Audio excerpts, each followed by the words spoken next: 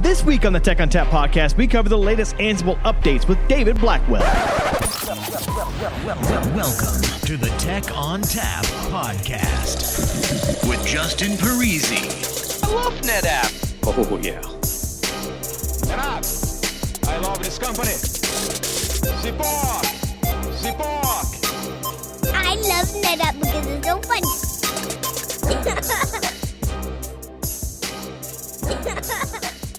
Hello and welcome to the Tech on Tap podcast. My name is Justin Parisi. I'm here in the basement of my house, and with me today I have David Blackwell.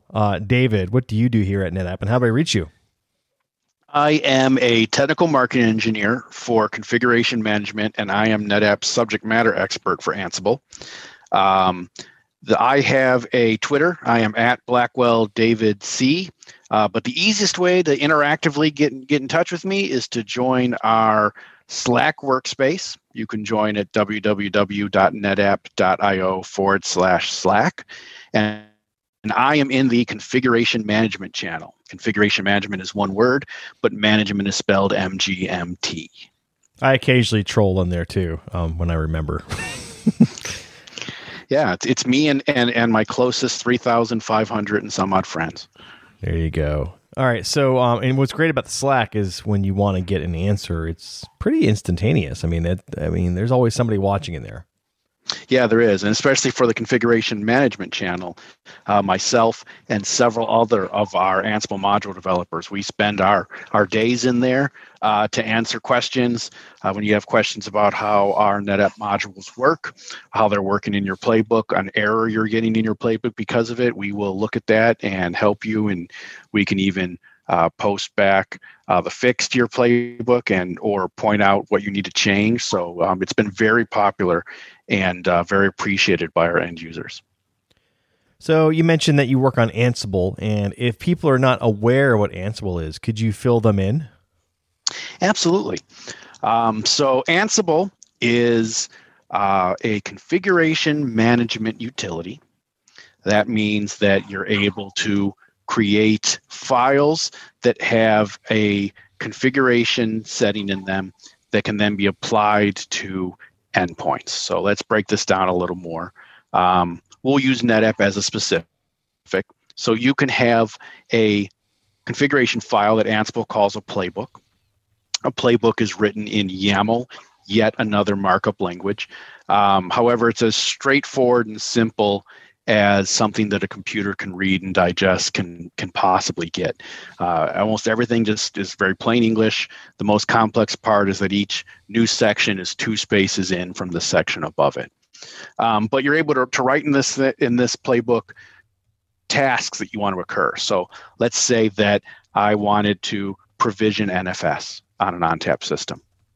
I could have a task that I define the policy name I want to exist and what vServer I want it on. And I can have a task that defines a role that, or a rule rather, that exists in that policy. And then finally, I can have a task that defines a volume that should exist, how big it is, where it goes, how it's mounted, what export policy it uses, et cetera, et cetera.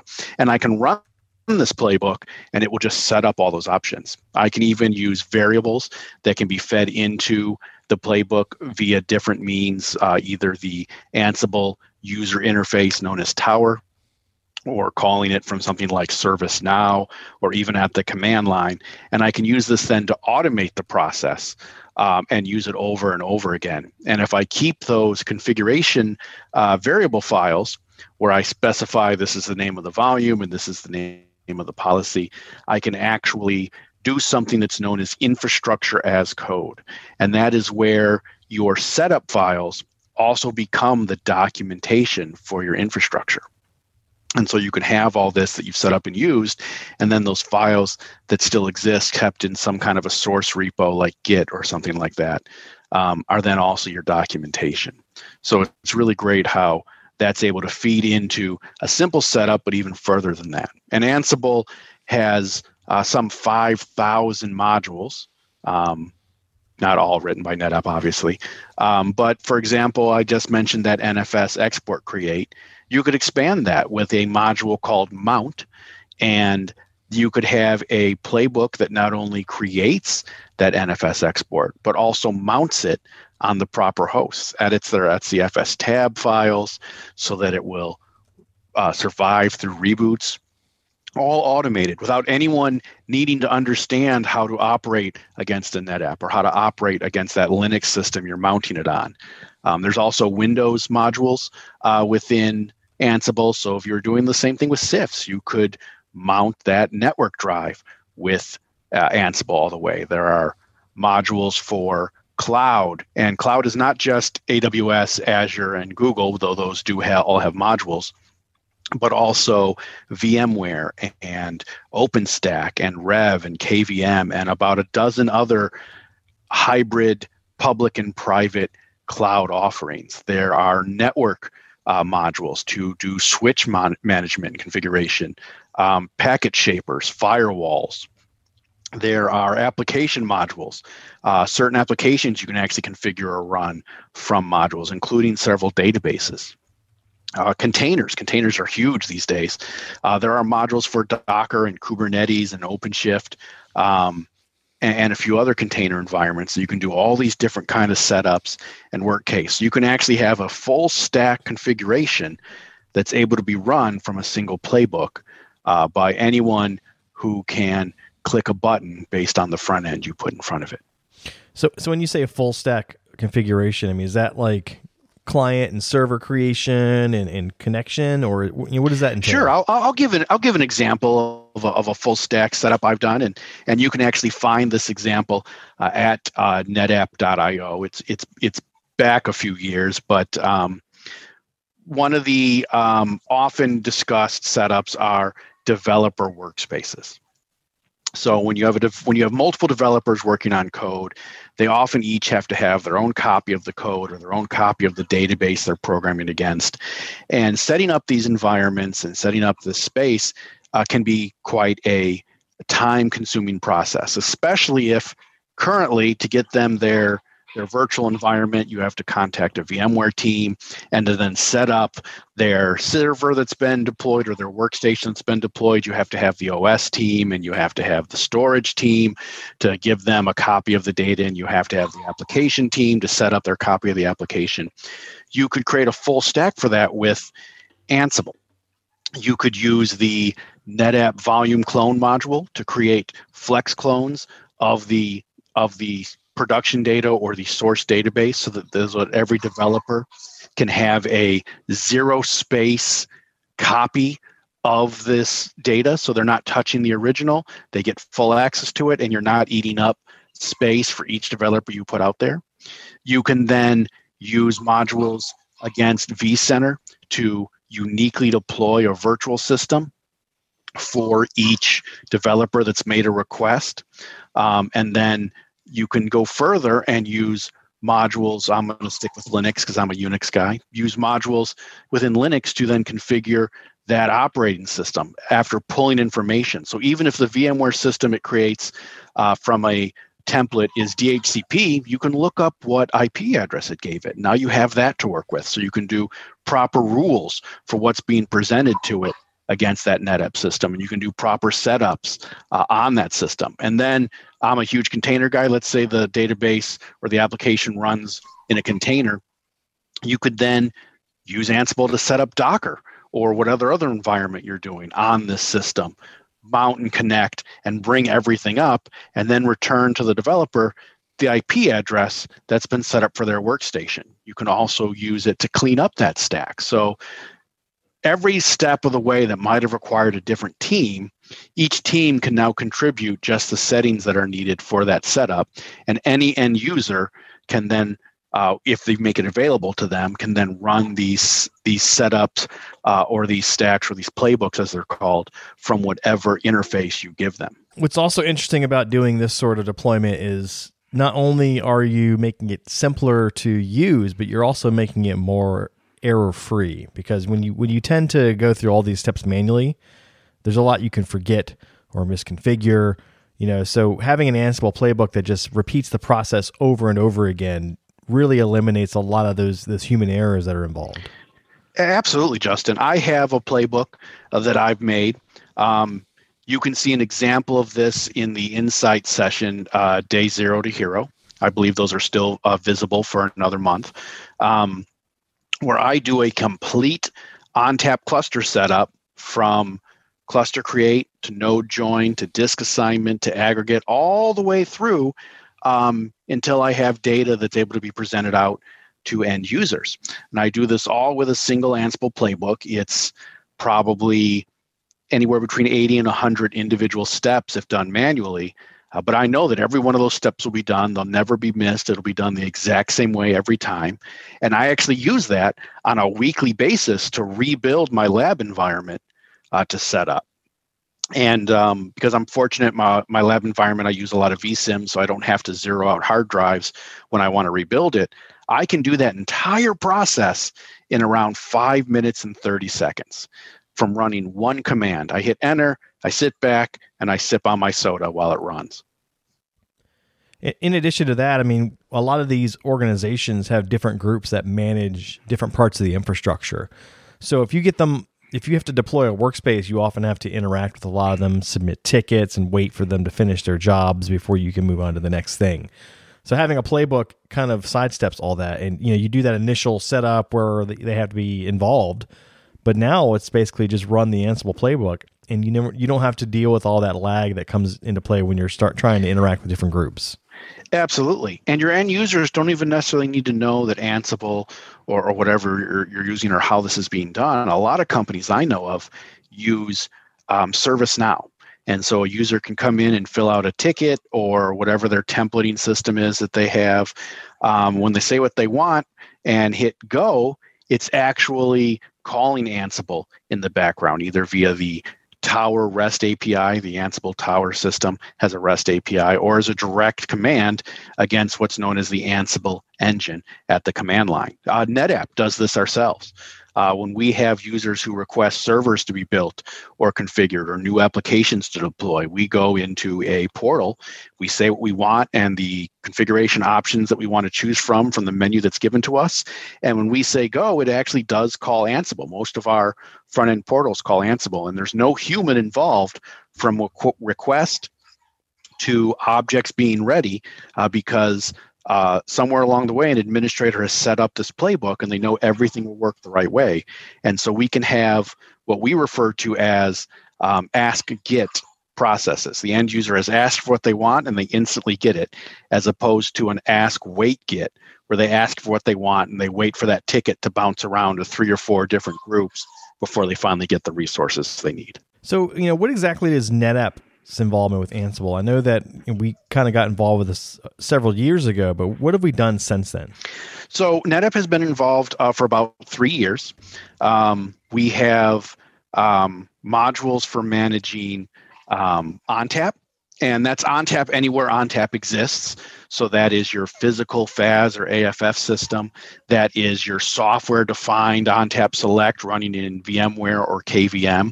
And that is your Cloud Volume ONTAP appliance that you can run in AWS, Azure, or Google Cloud. A playbook written for one will work for any of them. So if you have multiple locations, you're not reinventing the wheel or needing different administrative methods for each location.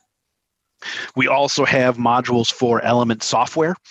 Element Software is the operating system of a SolidFire cluster or the storage component of NetApp HCI. We try to write our modules at the OS layer, not the platform level, so that you can use one playbook in multiple locations no matter how you deploy something. We have modules for Cloud Volume Services in AWS and for Azure NetApp Files in Azure. We also have modules for pulling information from an Active IQ Unified Manager server. Now, these modules I've mentioned are all within what's called collections. Ansible has switched from modules just kind of being loose within a deployment into what they call collections. And each vendor who releases modules can have their own namespace and release groups, their own collections on their own time cycle. So NetApp does monthly updates and fixes to our collections. Occasionally a new module, often new fixes, often new updates. And these collections that I've mentioned are certified. And so what that means is Red Hat, who owns Ansible, has a concept called the Red Hat Ansible Certified Supported Module Vendor. And NetApp was one of the original 5 certified vendors. There's now around 20, though NetApp does represent between 25 and 33% of all certified content. We have done more to certify and had more certified content than any other 2 or 3 vendors put together. And that includes names like Cisco. So we're really proud of what we've done. But it means that our modules have not only been treated like enterprise code by NetApp, but Red Hat goes through them line by line, and they check for best practices and for formatting, but they also check to make sure that our modules do what we say they're going to do, and more important for our users, that our modules don't do anything we don't acknowledge. There's nothing hidden in any of our modules. It also means we have to provide some level of support for this open source module groups, and we do that via that Slack channel I mentioned earlier. We also have collections that are not certified, though the creators of these groups are working on them for our E-Series devices and for our storage grid systems. So it sounds like we've got a wide array of things across the portfolio for Ansible modules, some of them official, some of them not. Is there a centralized location where I can find all these things in one place, or do I have to go hunting around for them? Well, Ansible uses what they call Galaxy for their distribution of what are now called collections. It's galaxy.ansible.com. And if you go to galaxy.ansible.com/NetApp, you'll find those 5 certified collections plus the storage grid non-certified collection, all right there with their READMEs that explain what's been changed and updated, so you don't have to search everywhere to find them. The NetApp E-Series also has its own collection, but it's in its own namespace. It's not in the NetApp namespace. It's in a NetApp E-Series namespace. But that is the end-all, be-all place to find all things Ansible modules. That is galaxy.ansible.com. Why is the E-Series in its own spot? The E-Series is in its own spot because of how it was originally set up and because of how support and lawyers say we have to do things. Support and lawyers are always making things difficult. They really do. Both of my parents happen to have law degrees and have practiced law at one time or another. And I can say I love my parents, but lawyers are the worst. If you practice law, do you get better? No, actually. You get worse, don't you? You never get better at it. My dad is licensed to practice law in 4 states, and I'm like, how come you can't just, if you've been practicing this long, I've actually said that to him. He's like, because everyone changes everything. Yeah, so you don't get any better. No, you don't. So Ansible is known for its automation capabilities. What other things are we doing here at NetApp with the automation space? Like, what sort of things are we getting involved in? Oh, yeah. So in addition to what we're showing publicly and what we do ourselves internally, we're working on making the entire ecosystem better for our customers. And one of the first places you can see that practically is at aiq.netapp.com. And now the ActiveIQ website is different from the ActiveIQ Unified Manager System because we at NetApp love to name things the same name, all the snaps and all the flexes. But the aiq.netapp.com website is a dashboard for the health of your clusters. It'll let you know when things are broken or need to be fixed or updated or when you have issues. And one of the things it tracks is firmware of your clusters. That is shelf, disk, and service processor firmware. And now if you have clusters that need an upgrade and you go to aiq.netapp.com, that alert's going to have a little Ansible icon next to it. The Ansible icon's a little A where the bridge in the middle of the A is at a slant instead of straight. But if you click on that icon that'll be there, it'll download a zip file. That zip file will contain a playbook, one of those configuration files I mentioned, a file to be used as a variable file that contains the management list IP address of every cluster you have affected that needs that firmware, and then the firmware or multiple firmware files you need. Because, for example, in the case of disk firmware upgrade, you also need a qualifier firmware package. Now, you still have to put those firmware packages on a web server, as you've always had to do. But once you do that, you can come back to that download and just run that playbook. It's going to prompt you for your username and your password for the clusters. It's going to prompt you for the URL of where you put that firmware or those firmware packages. And then it's going to run its own process to do NetApp's best practice for adding firmware to a system. It's going to verify communication to your clusters. It's going to run a pre-firmware load auto support, and then it's going to actually step through each of those clusters and make sure that that firmware is installed everywhere it needs to be. Now, it doesn't update the firmware, it just installs it, because the update will be handled by the ONTAP automatic firmware upgrade process that runs every 2 hours. So after you run that playbook, within an hour to 2 hours, those firmware updates will happen. But now it doesn't matter if you have one cluster or 1,000 clusters that are affected. You can run one playbook, one command. You don't even have to write the playbook yourself, and it will go out and take care of all of those affected clusters. And we're working on doing the same thing for when you have ONTAP upgrades that will need to be done. So for software upgrade, we're working on that easy button for downloading playbook for that as well.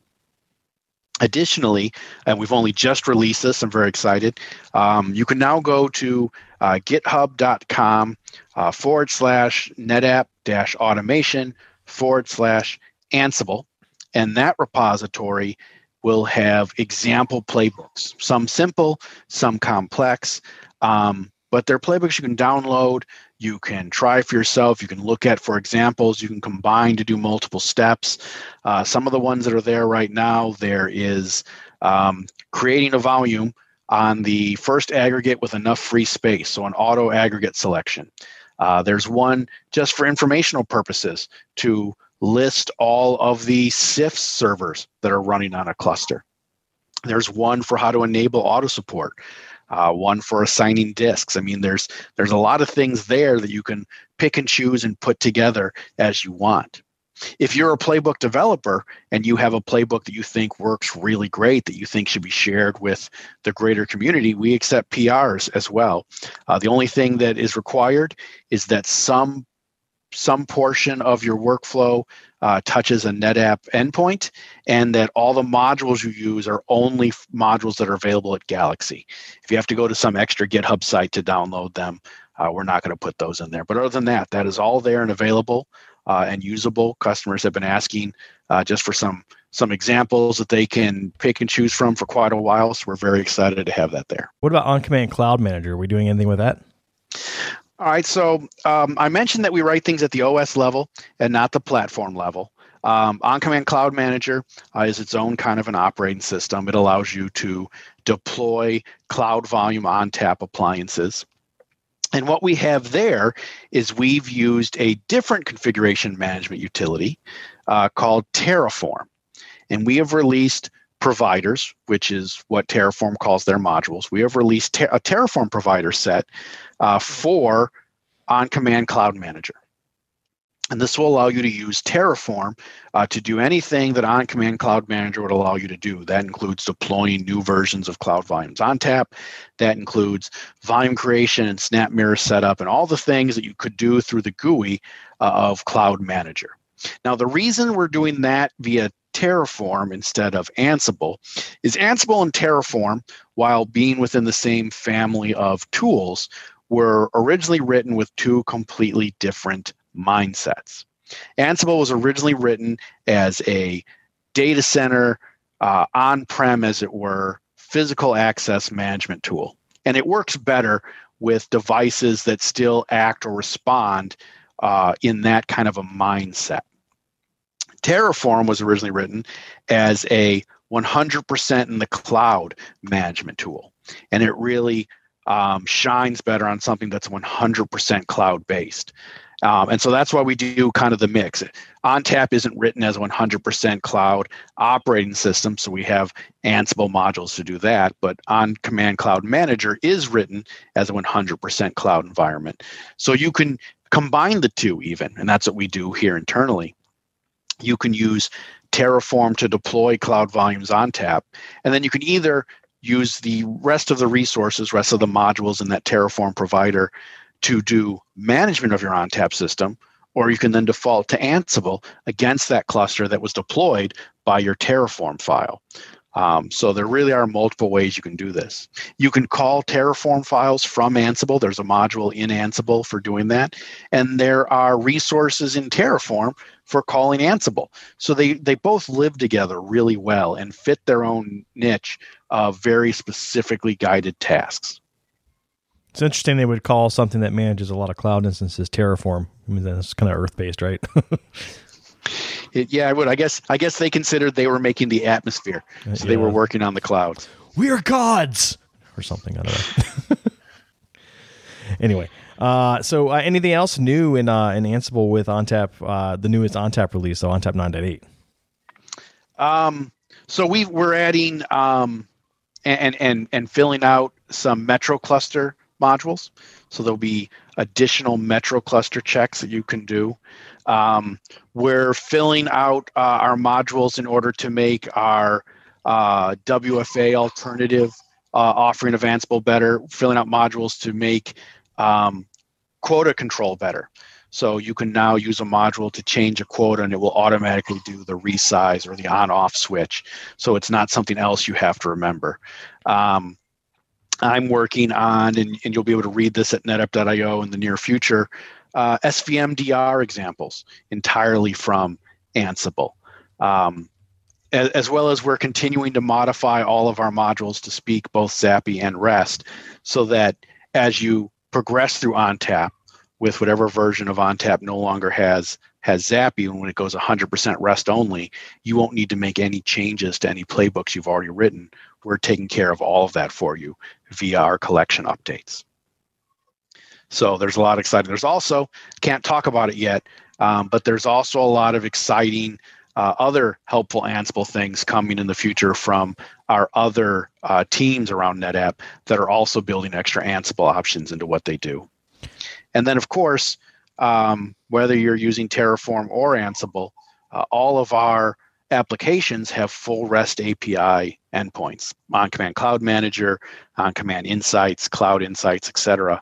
So you can actually take advantage of those within a Terraform file or an Ansible playbook. Within Ansible, the module you would use is called the URI module, and that's how you spell it, URI.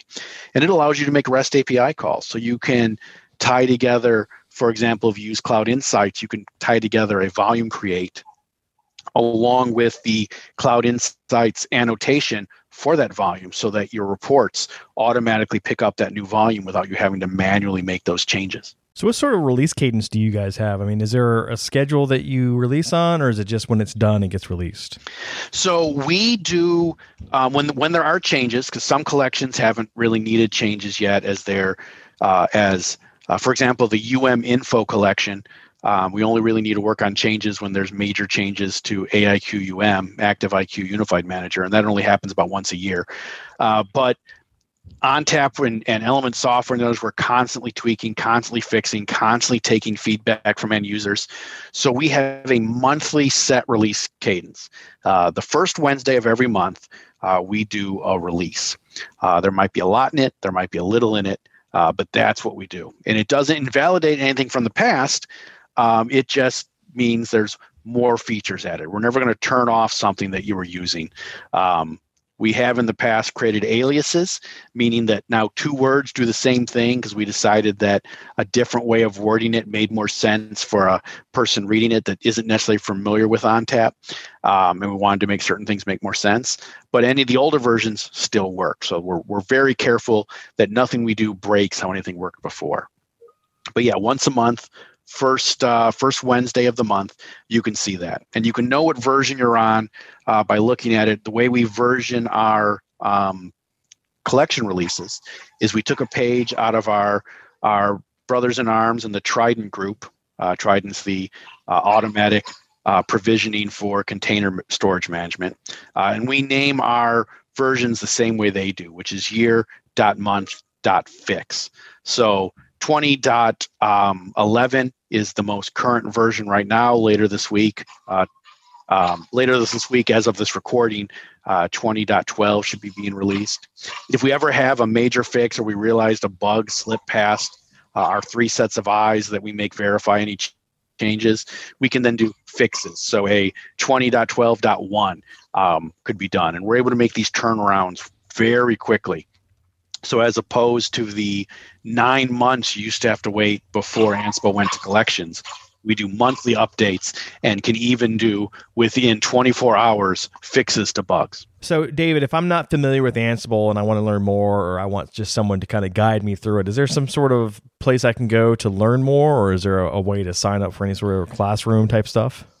There's a couple options for that. There's a lot of training on the internet around Ansible. If you go to netapp.io, I have getting started guides that will walk you through understanding how to install Ansible and how a playbook works and give you example playbooks. But then I even have, if you're a NetApp customer, I've developed and I teach an Ansible workshop.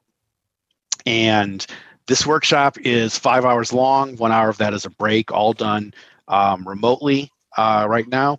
But what it is you'll learn the basics of Ansible, how Ansible works, how its parts interact with each other. We go through the anatomy of what makes up a playbook. We talk about fancy things you can do in a playbook. I then go into some live demos, building playbooks from scratch and building on their complexity so that they do more and more things, and you can see how this grows. And then I talk about Tower, the Ansible user interface that you can set up and how it works, and I show several live examples for that. And taking the workshop gets you access to a web-based lab for 2 days that you can follow along with me during the class, or I also have an exercise guide that has your own self-paced labs. If you're interested in having this workshop, there needs to be at least 6 people at a site that's interested, though once a month we do an all-comers where it's mixed companies. All you need to do is talk to your NetApp sales rep and tell them you want to take David Blackwell's Ansible workshop. And they will get in touch with me, and we'll make sure that the scheduling and dates get shared with them on when they can sign up for one of those. So have you thought about putting this out as a video series on YouTube, or is this just something that needs to be done in person and live? Well, I've thought about cutting some of it into a video series for YouTube, and it might some of that I might do. But the live interaction is better because it allows people to ask questions at any time. I encourage interrupts and people asking questions whenever they have an issue or something. So that works well as the interactive workshop. But we have been discussing converting it into a YouTube series. It just hasn't gotten there yet. So if I want to find more information, where would I go? I mean, I know there's a Slack channel and netapp.io. Is there anywhere else I can look? So netapp.io is the best place for where we post new information or where you can find information on what to do. The Slack channel, as you mentioned, you can join that. And if you're just wondering what version of our collections we have out and what's available, that's galaxy.ansible.com/NetApp. All right, excellent. So again, David, if we wanted to reach you, how do we do that? As I said before, the very best way to reach me is to join our Slack workspace. You can get an invite at www.netapp.io/Slack. Join me in the configuration management channel. Configuration management is one word. Management, though, is spelled MGMT. Or I do have a Twitter. It is at Blackwell David C. All right, that music tells me it's time to go. If you'd like to get in touch with us, send us an email to podcast@netapp.com or send us a tweet @netapp. As always, if you'd like to subscribe, find us on iTunes, Spotify, Google Play, iHeartRadio, SoundCloud, Stitcher, or via TechOnTapPodcast.com. If you like the show today, leave us a review. On behalf of the entire Tech on Tap podcast team, I'd like to thank David Blackwell for joining us today. As always, thanks for listening. Oh, yeah.